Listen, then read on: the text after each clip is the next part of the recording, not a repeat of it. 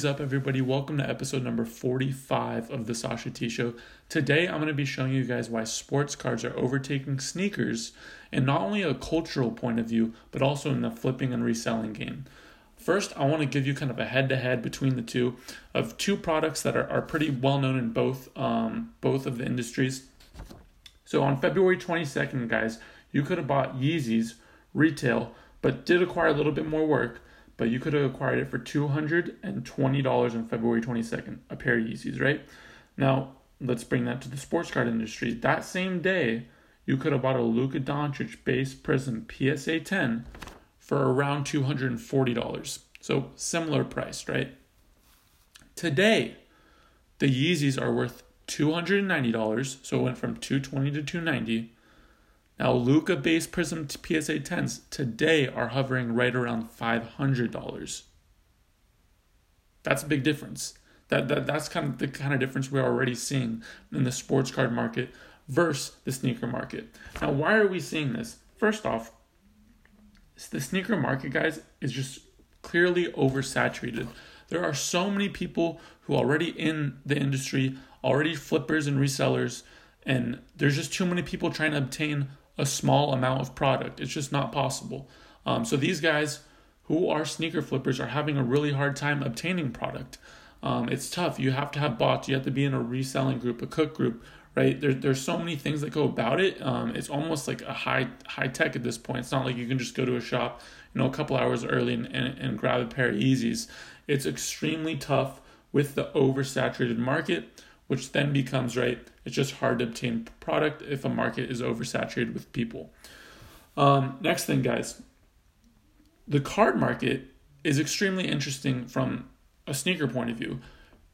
It's not oversaturated, right? So if you can go buy up, hundreds of LeBron rookies, you could go buy up hundreds of Luka Doncic rookies, you can go buy up, hundreds of whoever rookies, Devin Booker, list goes on and on and on. It's not an oversaturated market. It's with sneakers, right? If you want, you can't go buy 100, 200 Yeezy shoes. You just can't, or Jordans or whatever it is. You can't. Maybe you can get one or two in a drop. If you're lucky, probably two, unless you're really, really big in the game. But in reality, yes, maybe you get lucky on a drop and you get one pair of shoe, right? And let's say you bought it for $100, you flip it for $300, that's $200. Or you can go buy up hundreds of Lukas, hundreds of LeBrons, hundreds of whoever, and flip and not have and be able to buy up cards and flip them.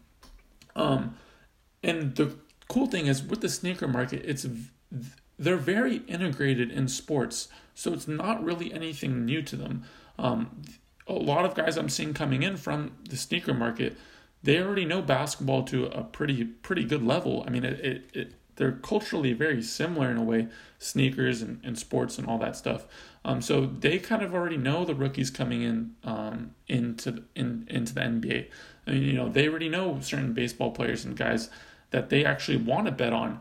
So the markets aren't as drastically different as you might think, which is interesting to note. Again, guys, like what I'm saying when sneaker people come into the hobby, it's not there's not as much of a learning curve just because they already know sports to a certain point. Next thing, guys, having sports cards is similar to sneakers. What it's turning into, it's almost like a form of art. It's almost like stunting, if you will. Having like, I mean, it might seem weird to people, but having like a Kylian Mbappe, essentially kaboom, high-end card is cool now. It's starting to become cool. That's why we're seeing sneaker kids, because sneaker kids, reselling guys, why are they buying these certain stuff? It's for the money, the flipping, but it's also because it's cool to have, certain attire, certain shoes. And I think that's what we're really seeing with the card market too. It's cool to have a LeBron James rookie card. It's cool to have an MJ Fleer rookie. It's cool to have these types of cards. It gives you a reputation. So that's something that I really wanted. That's something that I'm seeing, and I really wanted to note especially within these like last 6 months, we're really seeing sports cards become cool and become part of this this sneaker and sneaker culture. It's very interesting. Next thing, guys, ripping wax. A lot of ripping wax is gambling.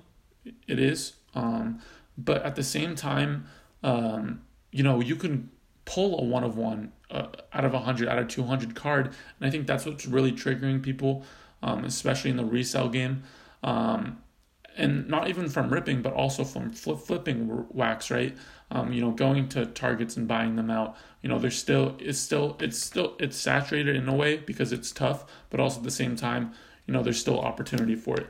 Next thing, which really caught my attention, was when over the summer StockX decided to add collectibles, trading cards and sports cards to basically their inventory, I guess, if you will.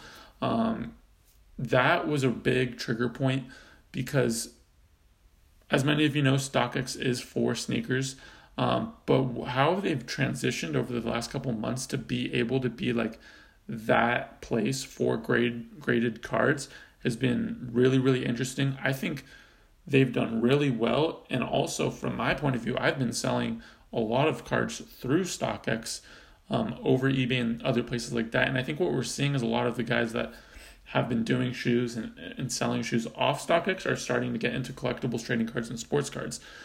So that was a big move when StockX did that, and I honestly think, just from an outside perspective, StockX is better suited for a marketplace for trading cards and sports cards rather than sneakers, which is really interesting to think about. But it just seems like their marketplace and how much volume they can sell, people can sell and buy through StockX, is becoming more valuable than the sneakers because it's just it's tough, having product go through there. So, I mean, that's what I'm kind of seeing. Let me know what you guys think.